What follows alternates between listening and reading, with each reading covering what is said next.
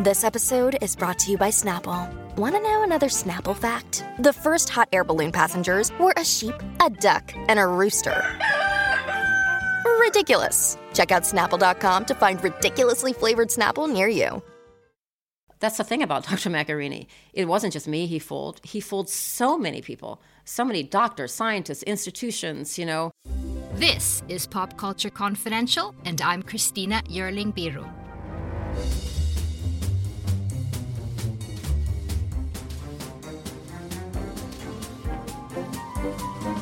Hey everyone, welcome to Pop Culture Confidential, a part of the Evergreen Podcast Network. So happy to have you with me. So there's a much talked about trial underway in Stockholm, Sweden. The trial of Dr. Paolo Macchiarini.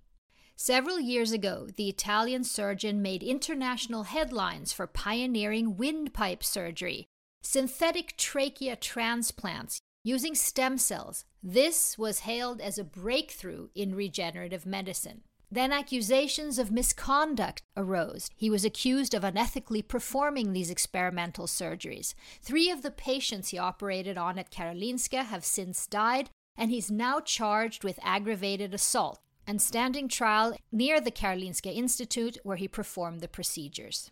At the trial, you'll also find producer and my guest, Benita Alexander, who's come from New York to cover the trial in kind of a dual role. She's covering the trial for the Wondery Dr. Death podcast, but also for very personal reasons. In 2013, Benita Alexander, the Emmy-winning producer at NBC, met the so-called super surgeon while working on the documentary series A Leap of Faith. They had instant chemistry, she says, and a romance ensued. Paolo Macchiarini went all out, and their courtship was like something out of a fairy tale, with romantic vacations, the doctor lavishing time and love on her daughter, family, and friends, and then with invitations out for a wedding that was to be the social event of the year, with guests like the Clintons and performances by Elton John, and officiated by the Pope himself. But it was all a lie. A scam and a devastating blow for Benita Alexander and so many others. I met Benita at the hotel where she's staying in Stockholm while covering the trial. In our conversation, she tells her story, how she fell for Dr. Macchiarini, how he upheld all those lies, that wedding, and how she ultimately exposed him in a stunning turn of events, and also about the ongoing trial.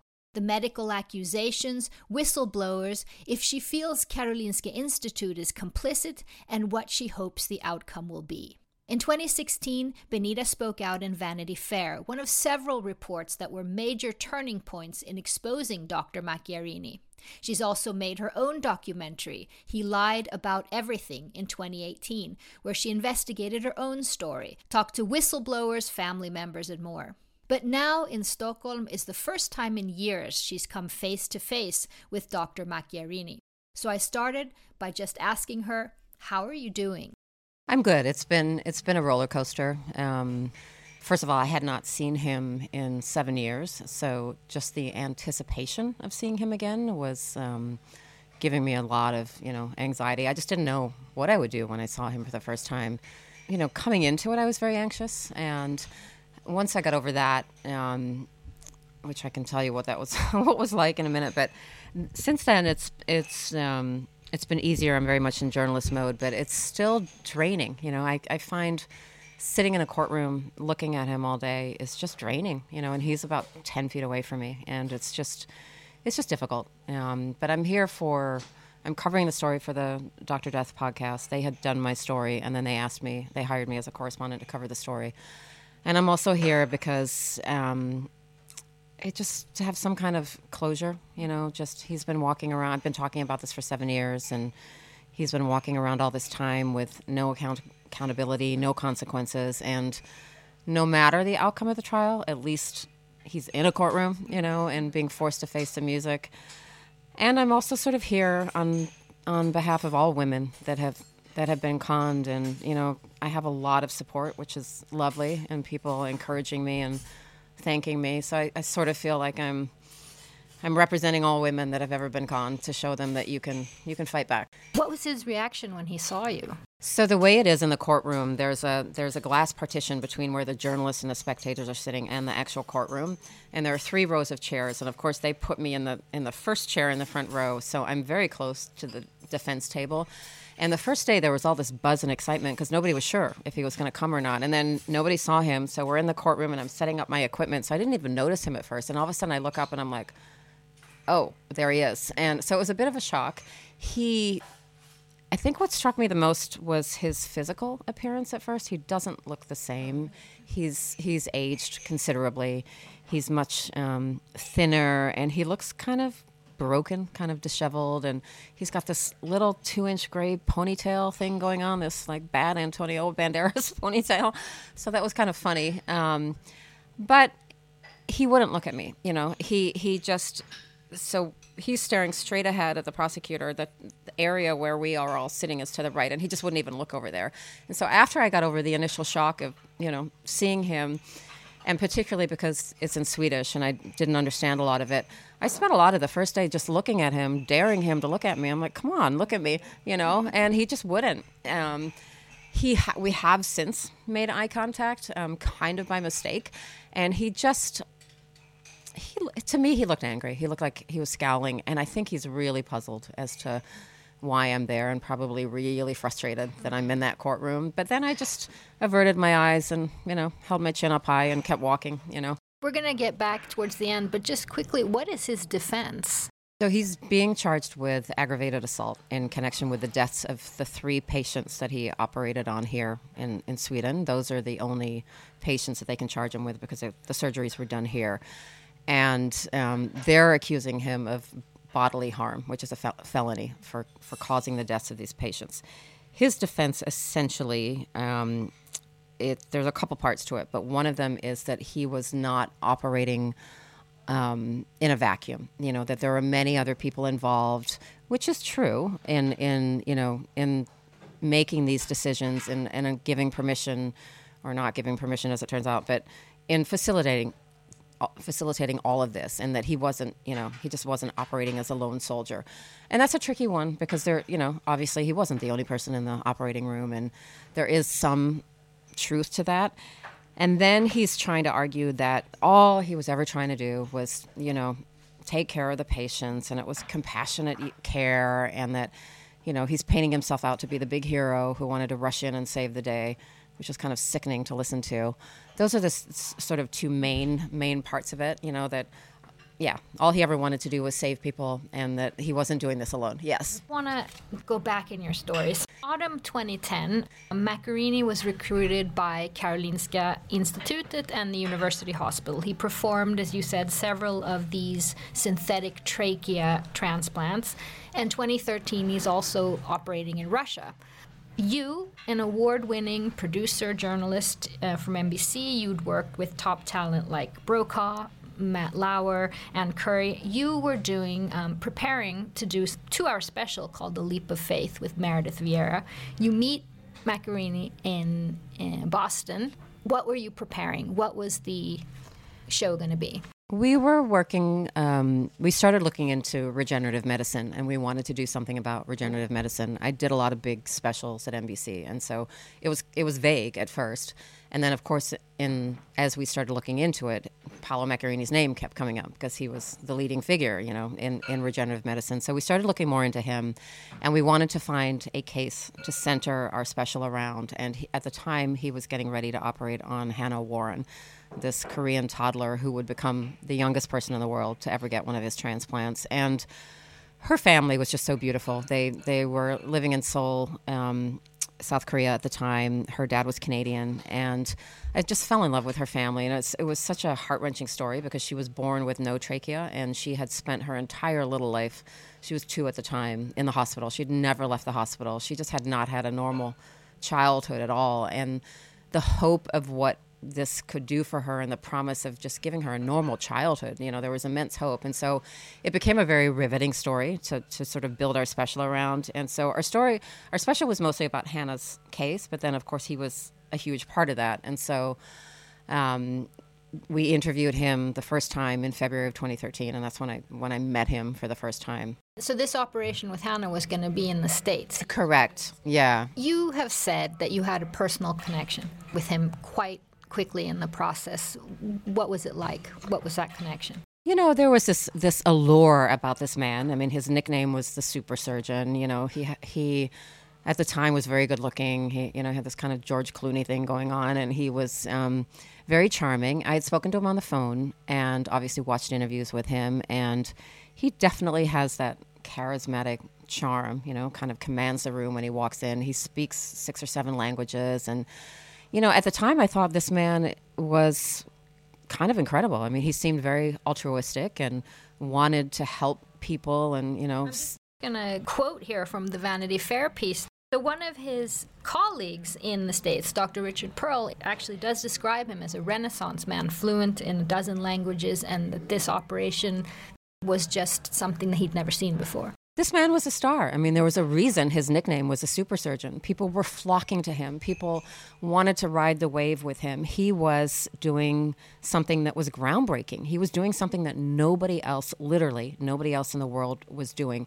He was, this pioneer that was willing to forge through and, push down the walls and go where nobody else had dared go before and push medicine forward. And he seemed like he was so vested in pushing medicine forward and breaking those barriers. And that was very admirable, right? We need people in medicine who are willing, to bravely forge through new frontiers and take risks. And he was a guy that was willing to do that. And then on top of it, he's incredibly good looking and charming. And, he's got this soft voice and this sort of gentle presence. And he came across as just this incredibly caring, altruistic man who was, taking this on because he just wanted to save people's lives. And that was very appealing and very, very admirable. And he had so many people kind of falling at his feet. I mean, including institutions and,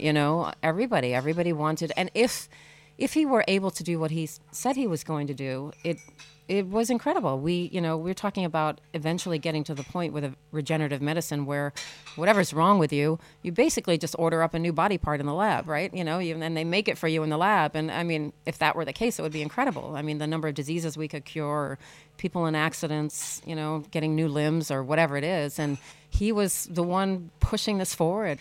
And when did you realize that it was more than documentary you were doing? I never in a million years would have expected that something would develop between us. I had spoken to him on the phone. I was certainly, as everybody was, I think, quite impressed with him, and intrigued by him. He was a fascinating person. The very first time we met was in Boston, which was the first time we were going to interview him. It was the craziest thing. We were sitting at a table in a restaurant, much like we are right now, and he came around the corner, and the second he came around the corner, he looked at me, and our eyes kind of locked, and some kind of electric spark went through me, and I remember thinking, what the hell was that, And of course, I'm in journalist mode, so I just thought, whatever the hell that was, let's pretend that didn't happen, push that aside, and I was a little flustered. He was sitting across the table from me while we were talking, and I felt like a little schoolgirl. I was kind of blushing, and I was like, what the hell is going on? And then I thought, you just have some kind of silly crush on him, which felt ridiculous. But he was good looking, and he was charming. But there was definitely some sort of instant attraction between us. Nothing would happen for, months after that, but there was some sort of instant, chemical attraction or something. Yeah. Take us through those months after that. How did he sort of wine and dine you? So we were preparing for Hannah's surgery. Hannah's surgery would end up being in Illinois in April of 2013. And so there was a lot of prep for that, obviously. We went to Seoul twice to tape with Hannah and her family and to do preparations. He came to Seoul on one of those trips. So we spent a little bit of time together then, not a lot. But on the flight from when Hannah was brought over to the United States, he flew there so he could be on the plane with her.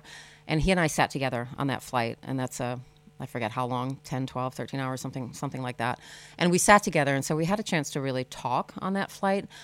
I, at the time, was in a very vulnerable position. I would not really realize that until later, but my ex-husband, we'd been divorced by that point for 3 years, was dying of brain cancer. The father of my daughter, our only child. And it was horrible because I knew he was going to die, and I'm trying to prepare this little girl, who at the time was 9, for losing her dad. And she was very much daddy's little girl. And I knew this was going to greatly impact her life. I mean, how do you tell a little girl that her dad's going to die? And so I ended up opening up to him about this, and he seemed so caring. You know, he listened. He was such a good listener, and he seemed so vested in this little girl that he had never met. And that really touched me, you know, and he was giving me really kind, sage advice, actually, about what to tell her, how to tell her, you know, when to tell her. And so we became friends. And then once we got to Illinois, there was also a lot of shooting leading up to the surgery. And, you know, we would go out to dinner sometimes after shoots or at the end of a day in the hospital, and sometimes in a group and a few times alone.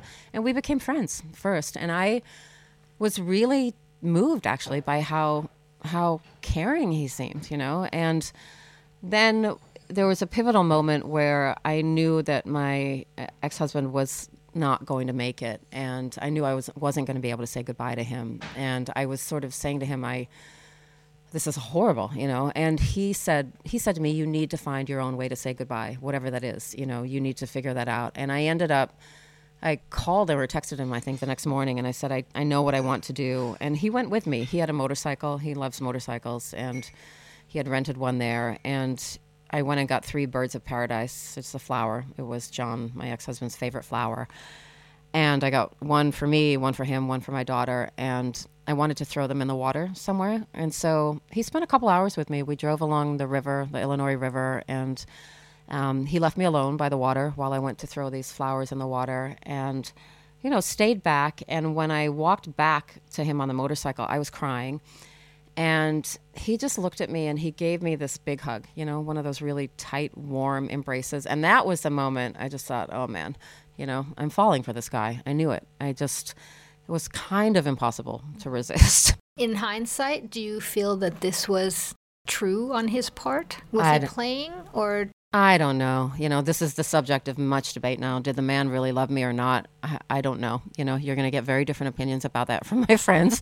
There are some of my friends and my family members to this day who insist that he was madly head over heels in love with me, that he adored me. They said, we sat with you, we spent time with you. That man adored you, you know. And, you know, he spent so much time with me. He spent so much money, not just on me, my daughter, my family, my friends. He doted on me, and he was adoring, you know. It's hard to imagine it wasn't real love, but I don't know anymore. I don't know if anything about that man is real. As you were mentioning the money, we've seen a lot of things about Tinder swindlers and things like that. He was not asking you for money. No. This man was, you had no reason to suspect. So he quite literally swept me off my feet. I mean, it really felt like a fairy tale, and I am not the kind of person that needed or wanted Prince Charming or a fairy tale. But he was so incredibly romantic. You know, he flew me all over the world, the most incredibly romantic trips. Everywhere we went, there was a surprise. He loved to surprise me. So, and there are videos of this. It would be rose petals, you know, all over the floor in the bed, and a big heart made out of rose petals on the bed. You know, the best restaurants, the best hotel rooms, the best, you know, he took me to so many beautiful dinners. You know, he always ordered the most expensive champagne, and took me on shopping sprees, spent money on me like I had never experienced anything like this. Beautiful vacations, you know, and it wasn't just me. You know, my daughter, once I introduced her to him, came on many of these vacations with us. He paid for everything. In New York, he would take huge groups of my friends out to dinner, pay for everything, 15, 20 people, you know, with very expensive bottles of wine. He was exceedingly generous. He did not want money, whatever he wanted. And on top of that, it was so romantic. I mean, I felt like I was floating on clouds, you know. I was so blissfully happy, and it was just, I was so madly in love with him, and I felt, he felt like everything. I mean, like if you had a checklist of everything you want in a man, every single box was checked. And to the point that my friends were jealous, in a very sweet way, I mean, who wouldn't want that, right? It was a dream. It really was a dream. And everybody was hanging on their seat. I come home from vacation. What did he do now? What did he do now? And everybody said, I want one of those. How do I get one? Does he have a brother? Does he have a, At this point, were you still doing the documentary? So this is the difficult part. When I initially, when we became romantically involved, not long after my ex-husband passed away. And it was a very, very difficult decision for me. Obviously, as a journalist, you do not get involved with the subject of your story. And there's a good reason for that, right? Because if you're telling a story about somebody, your, objectivity could be compromised. And it's just kind of this hard, invisible line that you don't cross in journalism, and everybody knows that. I never in a million years would have imagined that I would cross this line. But I think I was so vulnerable at the time, and he was so, exceedingly charming. It was really difficult to resist. The story was almost done when we first became involved. And then Hannah died. And after that, we didn't really know what to do with the story. And then we weren't sure what to do with the story. And so we kind of we shelved it for a little bit. And then we decided, because we all thought we were going to have this beautiful happy ending, Hannah home running around the yard in Korea. And it was so sad. We couldn't imagine doing a documentary that had such a tragic ending. But then we decided to pivot and make it more about regenerative medicine and Paulo's work. And when that decision was made, I said, look, we can't, now it's more about, it didn't start out being about him, but now it was going to be more about him. And I said, we can't. And he was not happy, but we did. We separated it was the summer of 2013, and we were barely in touch. But then that September, we had one last interview to do with him. And I was having my own health scare at the time on top of everything else. And I had to have surgery to have fibroids removed. And we did our last interview with him, and I literally went into surgery the next morning. And we'd flown him to New York for the interview. And he had said to me, he sent me a text, and he said, listen, because you're having surgery, I'm going to stay in New York for a few days, just to make sure you're okay. And I said, why would you do that? You can't come to the hospital. I can't see you. I'm not going to see you. And he said, I don't care. I'm not leaving until I know you're okay. Which also, of course, I was like, oh, like who does that? And I just had a moment the day after surgery. I was in the hospital room, and I thought, what am I doing? This man is crazy head over heels in love with me. And I just wanted somebody to wrap their arms around me and for everything to be okay. So I was in such a vulnerable place, and I just thought, you know what? The story's done shooting now. I can't say no. And so I texted him and said, can you come to the hospital? And of course he showed up with a single red rose, and, my mother was there, and he charmed the hell out of her. And when he left, my mother just looked at me and she said, if you don't follow this, you're crazy. And that's when it started again. He proposed quite early, already in Christmas of 2013. In June of 2014, that's when the first reports of suspected misconduct from Karolinska come out. What were the accusations? Well, this was very interesting because we were, involved in this very intense, beautiful romance, and we were seeing each other a lot. He would either come to New York and spend time, or he would fly me to wherever he was. So we spent a lot of time together. He became very integrated into my daughter's life, and we knew that we planned to get married. He had told me when we met that he was separated from. He had this Italian wife, and that they had been separated for many, many years, and they had 2 children who were close to 20 at the time, late teens. And everybody knew this. He lived in Barcelona. She lived in Italy. So it was no secret that he had been separated. They were not divorced because they were Catholic. Correct. He said, look, I've just had no reason to get divorced. It's hard. It's Italy. We're Catholic. It's kind of frowned upon to get divorced. It's not easy. And we live separate lives. And, and I was fine with that. And then when he told me that he wanted to get married, I said, well, you've got to get a divorce. And he said, well, because I've met you now, I finally want to get the divorce, and I've started the proceedings. So as far as I knew, he was getting a divorce. And it was sometime in 2014 when he told me the divorce had gone through and we were clear to get married. And he had proposed before that, but it was more of a promise proposal to let's wait till the divorce. That's when we started planning the wedding. So when the allegations first came out in June of 2014, I didn't know anything about them. or very little about them. There was not much news about it in the United States at the time, but the way he explained it to me at the time was that, and this is sort of the way he explained everything, that he had people that wanted to take him down. He had jealous colleagues that because he's at the height of his field and he's this pioneer, that there are people who are jealous and he's getting all the fame and the accolades, and particularly in the scientific world, that people didn't like that. People wanted to destroy him, which makes sense. My father's a physicist, and, he affirmed that this is very common in the scientific field. And so, he was going through a difficult time, and Hannah had died, and he was very, very distressed.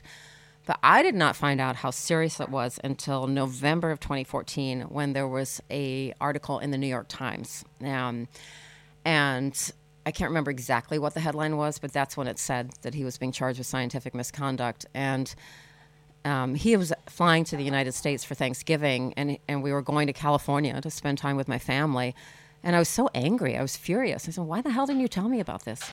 And that's the first time that I knew how serious this was. And he changed. He was very depressed and dejected. And we spent much of that family trip actually sort of huddled down in the hotel room with me helping him respond to press requests and inquiries and trying to just help him cope with this, because he was kind of a mess. And all the time he was sort of explaining that this is common, this happens, people... It's a witch hunt. To him, it was a witch hunt. Let's get into the wedding.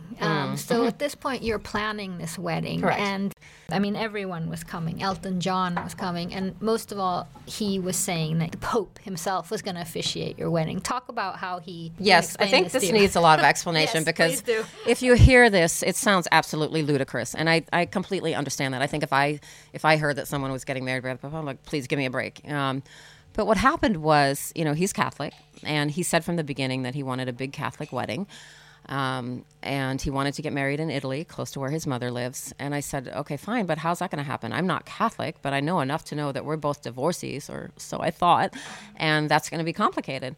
And he said, leave it to me. I will figure it out. And he had also, and this is very convenient, and I don't know, very calculated, I guess, on his part, because he was always surprising me. Every trip we went on, there was some grand surprise, and everyone was bigger than the last one. He said, I want to surprise you with everything at the wedding. I was working, I had a new job at the time, and I was working crazy hours. And he said, I want to plan the wedding. I want everything to be a surprise. I just want you to find your dress and show up. And I'm a producer. I'm kind of a control freak. And I was like, wait, what? So it was a very difficult decision for me to take a step back, but all of my friends just said, Benita, for once in your life, let somebody take over, let someone spoil you. He has incredible taste.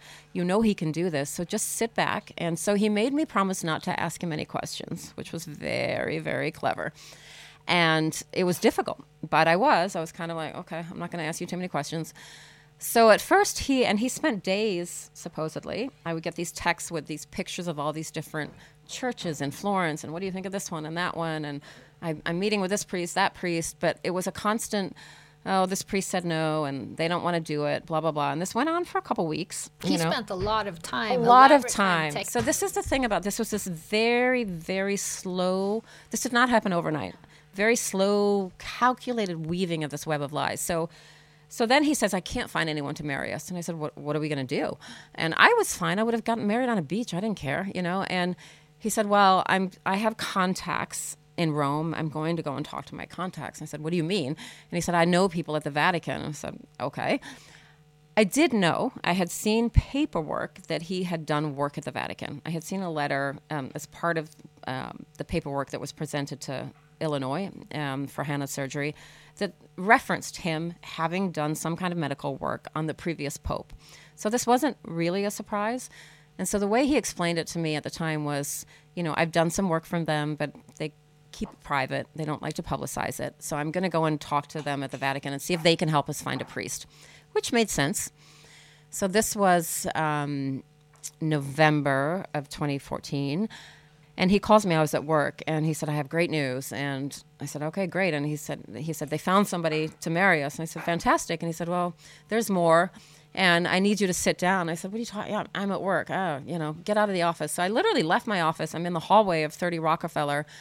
And he said, you might want to sit down. I'm like, what the hell, And then he says to me, I actually met with Pope Francis himself, and he offered to marry us himself. I said, oh, come on, give me a break. I thought he was, pranking me or something. I said, the Pope doesn't marry people. Give me a break. And he said, no, he does. And he said, I have been Pope Francis's private personal doctor secretly for many years, and he wants to thank me. The Vatican wants to thank me for the work that I've done for them. And he just extended himself, as a way of thanking me. And also because he is so progressive, which Pope Francis is, as we know, he wants to open the doors of the Catholic Church to divorcees. And he kind of sees us as the perfect poster couple. We're both divorcees. So in a way, he wants to use us to, for his own agenda. So this works out. So I still thought he was full of shit, actually, and I hung up on him, and I said, I'll talk to you later. When you need mealtime inspiration, it's worth shopping Kroger, where you'll find over 30,000 mouth-watering choices that excite your inner foodie. And no matter what tasty choice you make, you'll enjoy our everyday low prices, plus extra ways to save, like digital coupons worth over $600 each week. You can also save up to $1 off per gallon at the pump with fuel points. More savings and more inspiring flavors make shopping Kroger worth it every time. Kroger, fresh for everyone. Fuel restrictions apply. But the first thing I did was I went to my desk and Googled, does the Pope marry people? And what popped up is he does. People don't think he does, but he has. He had just married a whole group of couples, I think 2 months before that, at the Vatican. And these were all couples who, quote unquote, were living in sin, were divorced or gay or whatever. So I thought, okay. And then over the next few days, Paolo convinced me that this was real. And the way it was presented to me was more of that it was an obligation. We were being given an opportunity to help open up the doors of the Catholic Church. And this was kind of something we should do, that we had to do, that maybe it didn't matter to me, maybe it didn't matter, maybe I didn't need the Pope to marry us, but so it was presented as an opportunity, and that we should do this. And it was kind of in line with the work he was doing. He was this groundbreaking pioneer, and now he was going to do something else that was kind of pioneering, and just by virtue of being with him, I was kind of along for the ride. In one of the articles I read to your incredible dress designers, he told them, who were a gay couple, that they would be invited and that the Pope would actually give them communion, yes. Which was your designer actually started crying. Yeah. So such a calculated So evil he thing took to this do. thing so far. So he convinces me that this is happening. And then, as a journalist, the first thing I said to him is, do you understand how huge this is? The Pope marrying 2 divorcees. This is going to be, a gigantic news story. This is, And so I started to panic, and I said, we need to be really careful. And he also made me promise that this was top secret, and that because it was the Pope and because it would be so controversial that, we couldn't tell anybody. And so everybody that was involved in the wedding planning had to sign NDAs, non-disclosure agreements. I mean, this is how far this went. So I get this couture dress designer, because what kind of dress do you wear to get married by the Pope? I mean, I was in a panic.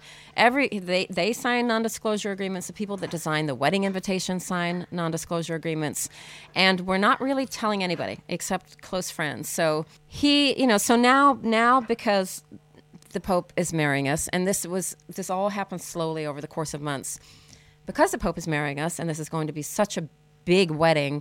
Now all of a sudden, all these people get added to our guest list. We have to invite all these dignitaries, and it was insane. So he tells me the Obamas are going to be invited, the Clintons, who he claimed to be a close personal friend of Bill Clinton, and then Sarkozy from France. I mean, all. Had you ever seen him with any of these people? No, but he had stories about all of them. We had a big argument because he said he had to invite Putin, and I said, I don't want Putin at my wedding. And he said, well, I'm doing a clinical trial in Russia. I have to at least invite him. He won't come, but I have to invite him. So all these huge names, and then he starts adding all these celebrities. It started with Andrea Bocelli was going to be singing to me in the church, because supposedly Andrea Bocelli's mother is friends with his mother, and we're getting married, in Rome. That one made sense, but then John Legend was going to be performing, Elton John. Elton John actually made sense because Elton John was performing that weekend in Rome, so I thought that makes sense. But it turned into something like the wedding of the century. Start getting suspicious when these names were coming up? Yes, but he had an answer for everything, and he as most manipulative, pathological liars will do. He just had an answer for everything. And if I started to question anything, they're very good at making you doubt yourself. And so it seemed absurd on one level. On the other hand, it seemed equally, if not more absurd, that this man would make any of this up. Why would he? This is this famous doctor and scientist. What possible reason would he have to have for making? He was making the arrangements. Yeah. What possible reason would he have for making any of this up? So as head spinning as it seemed, it just did. The possibility that he was lying just was so out there that it just seemed impossible, And he sat in front of my family, in front of my friends and coworkers, and talked in excessive detail about, the wedding and the planning that was going on. And with my dress designer, hours and hours of going through planning of how I was going to come in with the Pope in the carriage. Then he took it, and then he kept sort of upping the ante. So then, as you were saying, with my dress designers, I have a lot of gay friends, and they were coming to the wedding, and my dress designer and his then husband, he said, not only are we going to be allowed to take communion, but the Pope has decided that our gay friends will also be allowed to take communion. For my dress designer, Matthew Christopher, who's the most beautiful person, he started crying. This meant everything to him. He coming out as gay had been difficult for him. He's Catholic, and to think that he could take communion from the Pope, and this is the way this man toyed with people's, So it was. I don't even know what word to use. It was. I felt like Princess Diana or something. And you met his mother and family as well. Yes. So were they in on it, or I mean, what did they? So this is the other thing. So there are two things. You mentioned most con artists are after something, right? Usually money. We look at cases like the Tinder swindler, and there's so many stories like this, and they steal money from one woman in order to finance the life with the next woman. That's a pyramid scheme. Yeah, total pyramid scheme. He did not want money. So whatever his motive was, it wasn't money. He was just so generous. He did not want money. The second thing is he did so many things would make anyone think, he was telling you the truth. He flew me and my daughter to Italy to meet his mother. We sat in that woman's kitchen. She made us homemade gnocchi. He pulled out the family photo albums. We went through the photo albums. His sister's daughter was going to be our flower girl. I spoke to her on the phone. I sent his sister's daughter a dress to wear to the wedding. We had conversations over email. But his mother in particular, we sat with her for hours. She cried when we left.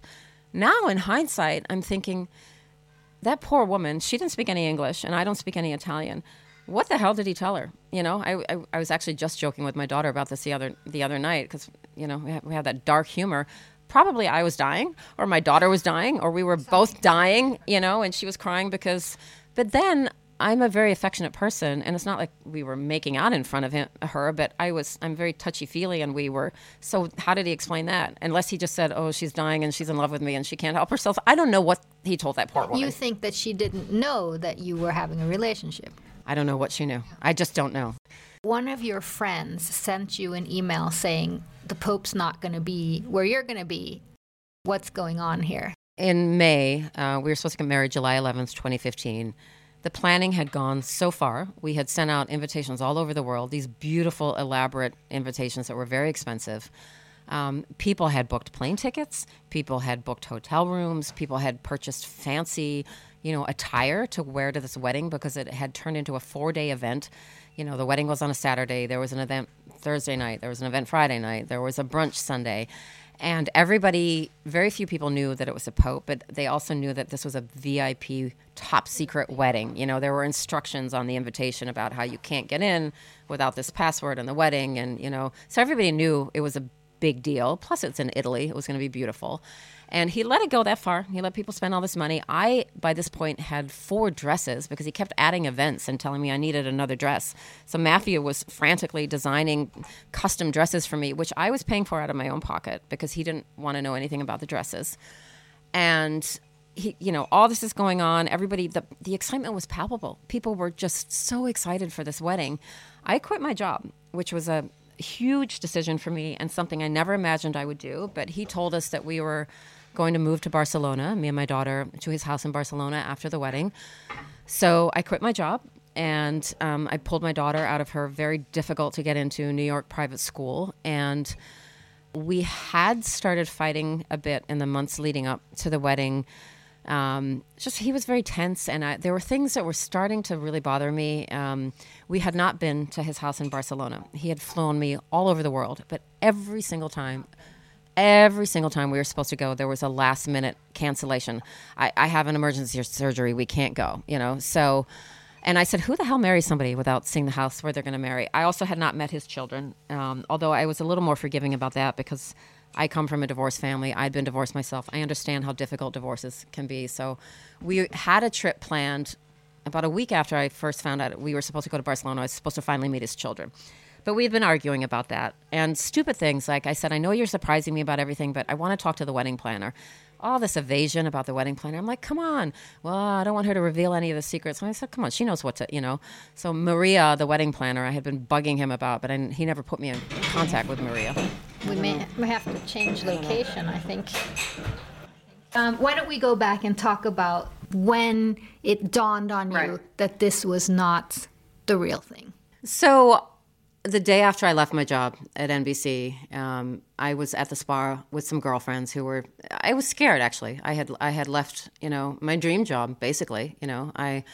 Paulo was at the height of his career. I was also at the height of my career. I had done exceptionally well at NBC. I had won a lot of awards. I loved my job. I loved the people I work with. And for me to leave my job was a huge decision. And it was kind of agonizing. And even though it sounded dreamy to kind of ride off into the sunset with him and live in Barcelona, I was scared. I didn't know what I knew I would still work, freelance from there. But I loved my job. So I was sad the day after I left. And my girlfriends were trying to cheer me up. And we were at the spa. And I came out. My phone had been turned off, and I turned on my phone, and the first thing I see is an email from a colleague, and the headline says, the subject line just says, the Pope. And I click on it, and it's an article that says that the Pope is going to be in South America on the date of our wedding, and that this trip has been planned for a very long time. And somehow when I read that email, I just knew. I think there had been all these little red flags that had been nagging at me for a few months, and I was uncomfortable. But, I didn't want to believe that this man, I didn't know what he was lying about, but something felt off and I was worried. And when I read that email, I just knew. And I felt sick. I literally almost fell on the ground. I felt like somebody punched me in the stomach. And, of course, I immediately contacted him and said, what the hell's going on? And, he, of course, as usual, just lies his way out of it. He first says, I'm so sorry, my love. I don't know. I'm trying to figure this out. I'll call the Vatican immediately. And then he calls me back and says, listen, it's complicated. It's internal Vatican politics. The former living Pope, Benedict, who is extremely controversial, extremely conservative, and never wanted Francis to marry us. In fact, Paulo had told me that he wasn't even inviting Benedict to the wedding because he was so, vehemently opposed to what Pope Francis was doing. So he said that Benedict had intervened and gone behind Francis's back and arranged this trip in South America on purpose so that the Pope couldn't marry us. And he said, I don't know, I'll figure something out. Either we'll get somebody else to marry us or I'll get the Pope to come back somehow, but everything will be okay. By this point, I didn't believe a word he was saying. I'm thinking, BS, And I was sick, I was sick. And I remember an hour after I got this email, came home with my two friends that were with me. I was pacing my apartment, and it was noon or something, and somebody cracked a bottle of champagne or something just to try and calm me down. And I just was walking back and forth, and I just said, what if this is all a lie? What if this is all a lie? And they almost didn't know what to say, but they just kept saying, everything will be okay. Maybe it's not as bad as you think it is, and maybe there'll still be a wedding. But then everything changed from there. I describe it as I woke up out of my love haze, and if you can call it that, and put my journalist hat back on and went into hyper investigative mode. And I also made a very calculated decision to play a cat and mouse game with him and not tell him what was going on. I didn't know at that point what the extent of the lies were, but I knew he wasn't going to tell me the truth. So I hired a private investigator, and I started investigating myself. And I didn't tell him anything. I hired the investigator just because obviously this is my life. And even though I'm an investigative journalist, I thought I'd better have somebody else checking things as well. And I canceled the wedding. And I told Paolo, which is very convenient. At the time, the allegations of scientific misconduct were really blowing up here again. And he was so stressed. And I just said, look, it's not a good time for us to get married. Everybody will understand. Anyone that Googles you right now will see what's going on. And let's just postpone this. He must have breathed the biggest sigh of relief ever, and he just said, oh, you're right. I know it's terrible, but, that's a good decision. So all I told him was I'm canceling the wedding. In his mind, we were just postponing it. I'm still, even though it made me sick, I'm still texting him and talking to him on the phone and telling him I love him, but I'm in full-on investigative mode. And my very first suspicion, and the first thing I said to the private investigator is, I'll bet money he's not really divorced, And in rapid succession, what I find out, first of all, literally everything about the wedding was a lie. It was some sick, twisted fantasy in his head. Nothing about it was true. He didn't know any of these people. He sure as hell didn't know the Pope. He's not the Pope's private personal doctor. All the venues he said were booked, had never heard of him. The castle he told all our guests they were staying in, that he went on for hours, talking about. The fancy restaurant in Florence that he was catering the wedding, no contract, never heard of him. It was just one thing after another. Everything was a lie. And I'm thinking, how twisted do you have to be? You made up this whole wedding and you let people buy plane tickets, do all these things. You let me spend money on all these dresses. You let me quit my job. You let me pull my daughter out of her school. I was enraged and in so much shock. Who does this? I knew there had to be more. And I also thought something's hiding in that house in Barcelona. There's a reason he hasn't let me go to that house, right? So I decided to come to Europe and do more investigating on my own. I also had found out by this point that he never got divorced, so he never could have legally married me in the first place. And then a lot of people couldn't cancel their tickets because it was only 6 weeks before the wedding, so a lot of people decided to come to Italy anyway. It's not like I was sending them to Iowa or something. So I, on what was supposed to be my wedding day, I flew to Rome by myself and cried on the plane, had a glass of champagne on the plane and kind of toasted myself. And I came for a couple of reasons. I arranged with a couple of girlfriends that were coming anyway. I said, I want to go and see all the places where I was supposed to be going. I want to do some investigating, and I kind of want to have the ultimate girls trip. And that's what we did. So it was a great total roller coaster of emotions because I was crying half the time and devastated and then laughing. But I went to the castle where we were supposed to, be. I went, to where Elton John was performing. We actually went to Elton John's concert. I kind of wanted to live a little bit of what I thought I was going to be living. And then also I started going everywhere and asking questions. And of course I got the same answer every time. No, never heard of Dr. Macchiarini. Never heard of you. Don't know about any wedding. And then from Rome, I went to Barcelona. My only goal in Barcelona was to go to the house. One of the interesting things was when I started investigating, he'd given me an address, for people to send wedding gifts. The address was bogus. So I find the right address. He doesn't know that I have the address. He does not know that I'm in Europe. I'm still playing this game with him. So I told him that I was so devastated about the wedding that I had taken a girls' trip to upstate New York. Now I'm lying to him. I'm playing his game. And it was me and my best friend, Nancy, from college, and another very dear friend of mine, Lee, from Australia, the three of us. We rented a car, and we drove to his house in Barcelona, which is about 30 minutes outside of Barcelona. He lives at the top of this seaside hill, lovely little community.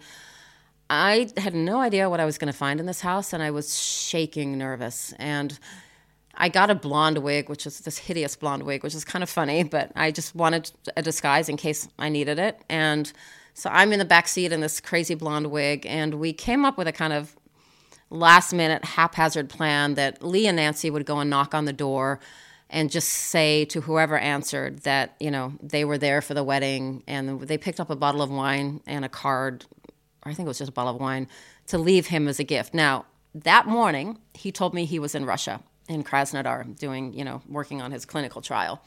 So he's told me he's in Russia. He does not know that I'm here in Barcelona. And I decided that I would stay in the car first and just to kind of do some reconnaissance. And I'm sitting in a car at the top of the hill. My two friends go down and knock on the door. I can't hear anything, but I can see. And the first thing I see is him coming down the stairs. So now I lose it in the car because he's not in Russia. And I was taping myself in the car.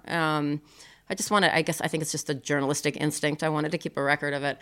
I'm swearing, I'm crying, I'm screaming. And then I see a woman and 2 little children coming, on the porch. And even from where I am, I can hear them calling him Dad. And I know what his Italian wife looks like. My friends even These are much younger, these children. Yeah, and my friends even had his Italian wife's picture on their phone in case she answered the door. This was not her. This was another woman. And these are not his children, because his children are, 19, 20. These kids were about 5 and 7. And I lost my mind. And I thought, MF, this is the reason he never brought me to Barcelona. He's hiding a whole nother family. And that was... I don't know, that was the moment when everything just hit me, that this man literally lied to me about everything. And I don't know what kind of game he's playing, but this is sick. Up until that point, I had planned to get out of the car and confront him.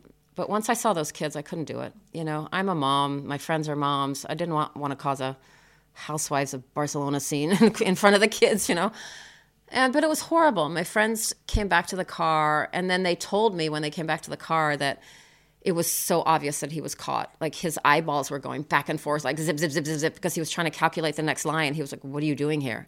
He never knew that I was there. He never knew that I was up in the car, but he could not get rid of them fast enough. And right there off the bat, your supposed fiance's best friend shows up at the door. You don't invite her in, So after I calmed down, which took a while, I finally confronted him. I wrote him a very long text telling him everything that I knew, calling him every name under the sun, and blah, blah, blah. He writes back one word. He just wrote, wow. And that's it. That's it. That's all the man had to say. Wow. Because he was caught. He was busted. Yeah. What could he say at that point? I have some questions. First of all, how do you think he was going to get out of this wedding? Well, so this is the money question to this day. Two big questions. Number one is why? Why the hell do any of this? Because as we said, it wasn't like he was, taking money from me or getting anything out of it, really. And the second question is, what the hell was his end game? Because this clearly was going to implode. There was no way it wasn't, because he had taken it so far. How in the hell did he think he was getting out of it? I mean, I made it easy for him by canceling the wedding, right? So what if I hadn't? I don't know the answer to that. I think if he had taken it all the way, to people actually flying to Italy and me flying to Italy, I think he would have said, there's a security threat. There's a threat on the Pope's life. A new lie. Yeah, a new lie. Or there's, one of the world leaders is, something's been compromised. It's too dangerous. We can't get married. But then what? I'm still there. I have my wedding dress. I still think we're getting married. I don't know what the hell his plan was. I don't know that people like him really have a plan. I think he's just living in the moment, you think? I think they kind of go from one lie to the next, and I think they think they're going to get away with it because they usually do, and they've gotten away with it for so long. And I think there's the thrill of the risk and he probably never meant to let it go that far. I don't have any idea. But the amount of time he spent with these insane. Designers. It's insane. Yeah. And you should see the texts I have going into minute detail about, this is a door you're going to come in, and this is where the Swiss Guard's going to be, and this is what this is going to happen. And I just came out of a meeting with, this person and that person, and so much detail. Like, the fantasy of it, the elaborate detail is nuts. It's nuts. Do you think it was like a thrill for him that you were a journalist? I think so. And also the fact that there's a case that maybe you presented a good alibi for him when all these other things were happening, and you were a smart woman. I mean, it's all conjecture, right? Nobody can get inside that man's black box of a head. But I think, yes, I was a challenge to him, and the fact that I was a journalist was appealing, and it's kind of the thrill of the risk, I think they, the thrill of getting away with it, and then the more people that started to believe it, and I think the train was out of the station and it got away from him, and maybe he thought I was going to help him, and maybe because I didn't know about, obviously at that point, nobody knew about the whistleblowers yet, and none of this had been made public. And maybe he thought I was, he was going to bring me as an ally onto his side, and I was going to be able to help him. I don't know. One of the experts in the Vanity Fair piece described him as a psychological expert too. Macchiarini is the extreme form of a con man. He's clearly bright and has accomplishments, but he can't contain himself. Sounds almost like a psychopathic. Yeah, I mean, look, I'm not an expert, and I can't diagnose him. I think he is some kind of sociopath. At a minimum, he's a pathological liar, and he's an absolute narcissist. How many women were there? I don't know, and the women really are the least of it. I mean, I know that there was me, there's the Italian wife, there's the woman in Barcelona. I know of one other woman who contacted me, whose identity I have always kept private. But that's at least 4 women that he was dealing with at the same time. And they don't talk. They don't want to. No. And he tells the world he has 2 children. I know of 5, and I'm sure there are more. But the thing that really alarmed me, after Barcelona and after making this, devastating discovery, I was so broken. And so he had just railroaded my life, and I had given up everything. Everything was at stake. To do this to my daughter, I was incensed. A little girl whose father just died, and you have the nerve to ride in on your fake white horse and promise her, he talked to her about the school she was going to in Barcelona and the life she was going to have in Barcelona. I mean, to sit in front of a little girl and do that, I to this day, cannot fathom how the hell you do that. And I was so angry, and then at the same time, I was so embarrassed and so humiliated. I mean, I'm a journalist. I'm not supposed to get fooled, and I just got fooled, and all my friends and my family, I felt so guilty and responsible, I had all these people on the train behind me because I believed it, they believed it, and now they had lost money, and it was so overwhelmingly devastating and crushing. I kind of just wanted to hide and not come out. I was going to say, but the thing that hit me immediately was, whoa, wait a minute. If he's lying to me like this and telling such absurd, ridiculous lies, there is no way in hell he's not lying in his professional life. I didn't have evidence of it, but I felt an urgency to go public and expose him because I thought this man is dangerous, and I thought I might be the only person at the time that had the means to do it. And I thought, it doesn't matter how I feel, it doesn't matter how embarrassing this is going to be, I have to let the world know that this super surgeon is entirely a different person and that he's downright dangerous. It was, and his patients might be at risk. And I was so scared. I mean, the Vanity Fair piece in 2016, together with a really excellent Swedish documentary series called The Experiment, you guys started to move the needle here. But Karolinska Institute, they defended him repeatedly between 2015, another external review, and 2018. Several whistleblowers came out. Your story was out. What are some of the things that you think he lied about professionally on his CV? Well, on his CV, it's a bit of a, it's still a little bit unclear. There are clearly fabrications and exaggerations on his CV. There's sort of partial truths, which I think is true for a lot of the things in his life. He said he completed training when maybe he didn't really complete training. As far as everybody can tell, he is a real doctor. That's not fake. He did get trained.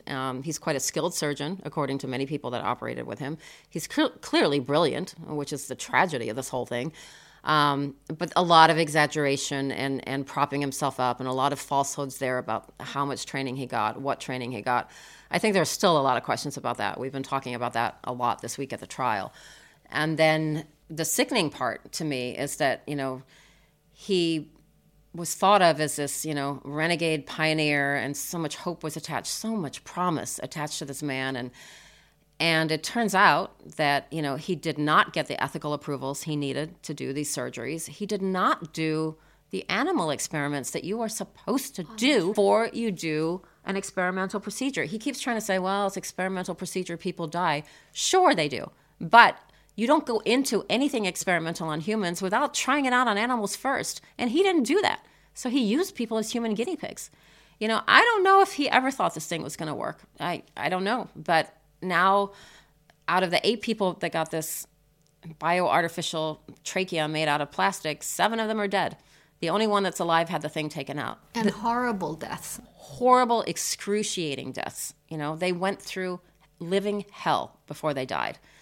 And most of them didn't really even need this thing, and probably would have lived longer had they not had this surgery. So, and that's why he's on trial now. It's just horrifying. And what happened to me pales in comparison to what happened to his patients. It's just But it appears that he just lies in every facet of his life. And there were certain things, like 2012, there were certain things coming out of Italy that he was lying about certain things on his CV. He got into, but do you find Karolinska complicit in this? I think, so one of the first things I did, actually, when I got back from Barcelona, is I wrote to Karolinska. And I just said, look, I don't have any evidence of it, but I think you need to know that this man, your superstar surgeon, is not who you think he is. And I'm concerned and I'm worried. Nobody responded. I never got an answer. I wrote to them twice. And I think what happened with Paulo is that there's so much at stake here. I mean, he was the superstar and there were so many people riding on his coattails. And even if you start to think something's not right, you don't want to be the person, I'm not talking about myself, but there's this general feeling, I think, that you don't want to be the person to raise your hand and say, I don't know, because we're talking about money. Huge amounts of money are at stake. Prestige. This man was propping Karolinska up. There were so many people had invested money in him, and there was so much at stake here, and grants and papers and so many things. So to blow all that up, the consequences are devastating. So I think a lot of people looked the other way. A lot of people didn't want to face the fact that Dr. Paolo Macchiarini is not who we think he is. So it's a lot easier to kind of try and sweep it under the rug. And there was a lot of sweeping going on. Yeah. And I know that I can correlate that to a personal thing, because going public and speaking up is exceedingly difficult. And it's embarrassing. I didn't want to raise my hand to the whole world. But this is, as you say in many reports, as everyone, especially American reports, Karolinska, who gives out the Nobel Prize in medicine. I mean, this is not... They tried to sweep it under the rug, and I think that's appalling. And they should be, and there's been a lot of talk about that this week too. I think these past few weeks, they should be held accountable as well,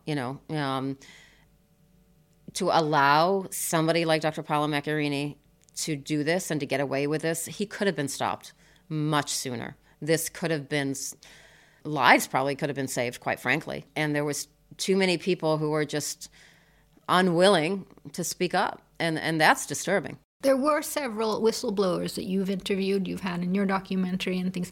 What were the consequences for them when they spoke up? The whistleblowers, and I have become, and also Busset, who did the documentary. I mean, it was so interesting because I first went public in Vanity Fair, and then a few weeks later, this documentary, The Fatal Experiments, comes out. I knew nothing about this documentary. I knew nothing about the whistleblowers, but it was the combination of the two things that brought the whole house of cards tumbling down.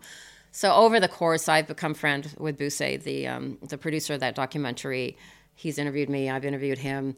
And the whistleblowers. And I've gotten to know the whistleblowers a lot better, especially here for the trial.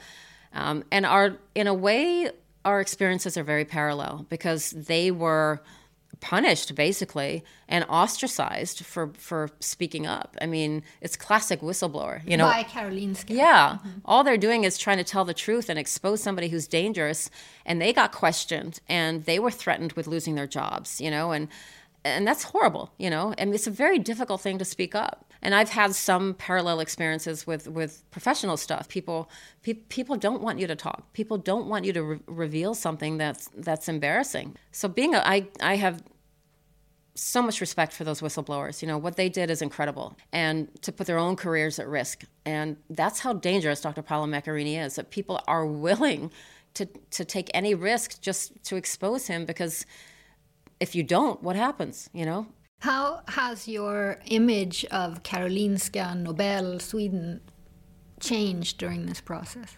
I don't know that I've thought so much about that, because I've just been so focused on continuing to expose him and hoping that he doesn't harm anybody else. But I guess I was disappointed, I was disappointed that people didn't own this more and come out in front of it and just say, look, we messed up. Like I'm saying, hey, look, I messed up, basically. I fell for it. I wish they would own it and just say, we got fooled. We got fooled too. Because that's the thing about Dr. Macchiarini. It wasn't just me he fooled. He fooled so many people, so many doctors, scientists, institutions, Yeah, from Illinois.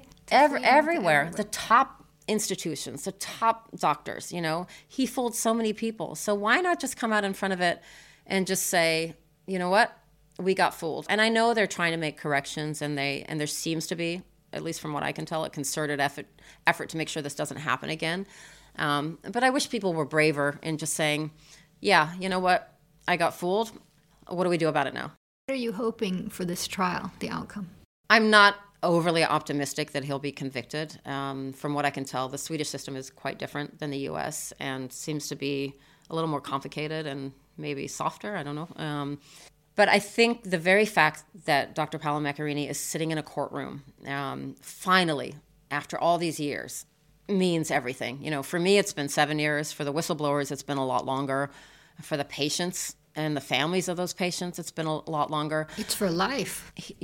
He's been walking around all this time with no accountability, with no consequences, with nothing, just like nothing ever happened, you know? I mean, his reputation is tanked, you know? He's taken a massive fall from grace, but he has not been forced to be held accountable. And so the very fact that he's sitting in this courtroom facing criminal charges and could be convicted and could, in theory, go to jail or prison means everything. And the world is watching. He's squirming in that courtroom. He's uncomfortable. And no matter what the outcome, I'm just glad that he's here in this courtroom and that the story's being told again and people are hearing about it. And this is some form of justice for those patients and for the families of those patients. They're the ones that need justice. You know? He won't work again. I don't know that he won't work again. He could. You know, this trial is not about taking away his medical license. You know, I don't think he should ever, personally, I don't think he should operate on anyone again, but that's not up to me. Yeah. In hindsight, what shocked you the most of this story? The absolute recklessness. You know, he plays with people's lives like they are meaningless, you know, like we're just pawns on a chessboard and, you know, to be used and discarded when he's done with them. He doesn't care. He doesn't care who he hurts. He doesn't care who dies. He doesn't care what happens to anyone. It's all for his, seemingly, for his own personal gain. And the brazen audacity of the lies is still utterly astounding and confounding to me. How you tell the kind of lies you told me and my family and my friends about a wedding that you know the entire time is never going to happen is just sick. How you sit in front of a little girl who just lost her dad and, you know, do things like take her into a church and hold her hand and tell her to talk to her dad. And the whole time you're lying to her is twisted. Something's wrong with the man. You know, something is seriously wrong with the man. And then to walk, and he's doing it in court now, trying to make himself out like the big hero, like all, you know, the altruistic doctor he always claimed to be who wants to save lives. It's just disgusting. It's just disgusting. I believe his recklessness did cause the deaths of people, and I think the man is dangerous. I think he's just dangerous, and I think he's an incredibly skilled liar, and that's what's frightening, because he still has the ability to charm people. You know, the thing that got him here and that got him past all these barriers, and that's also one of the reasons he got away with it at Karolinska. People like Dr. Paolo Macchiarini who walk the walk and talk the talk. He walks into a room, he's so charming and soothing voice and intelligent. You never imagine somebody like that would lie. And this is also part of the reason he got away with it. It's probably the reason they didn't do somebody comes to you with the credentials he has and the accolades he has. You're not going to go digging through his references and calling people. You just assume he is who he says he is. And what about you? What have you learned about yourself? What have you learned from this story? So many things. I'm much stronger than I ever imagined I was. You know, it's still painful. I think I have lingering trust issues, which really makes me sad, because one of the things that I promised myself at the beginning was that I will not allow him to change the essence of me and who I am as a person and as a woman. I'm a diehard romantic. You know, I love, and I promised myself that I would not become bitter. And I haven't, and I still believe in love and romance, but it is hard, you know. I that little thing nagging at me, something will happen and I don't trust, and, you know, that's kind of sad. But one of the beautiful things that's happened out of all this, which I did not expect, because my goal at the beginning was simply to expose him and just put it out there. And it wasn't a revenge mission or anything. It was just, I just want the world to know who he is, and then they can do what they want with it. But when I went public, all these women started reaching out to me and thanking me. And I was surprised by that at first, and I was very humbled by it, because they thanked me for being brave. and called me courageous and a hero and all these things. And they thanked me for making them feel less stupid and less alone. And because similar things have happened to them, not as extreme as my case, but unfortunately, there are a lot of con artists out there and a lot of women who get duped by the people they fall in love with.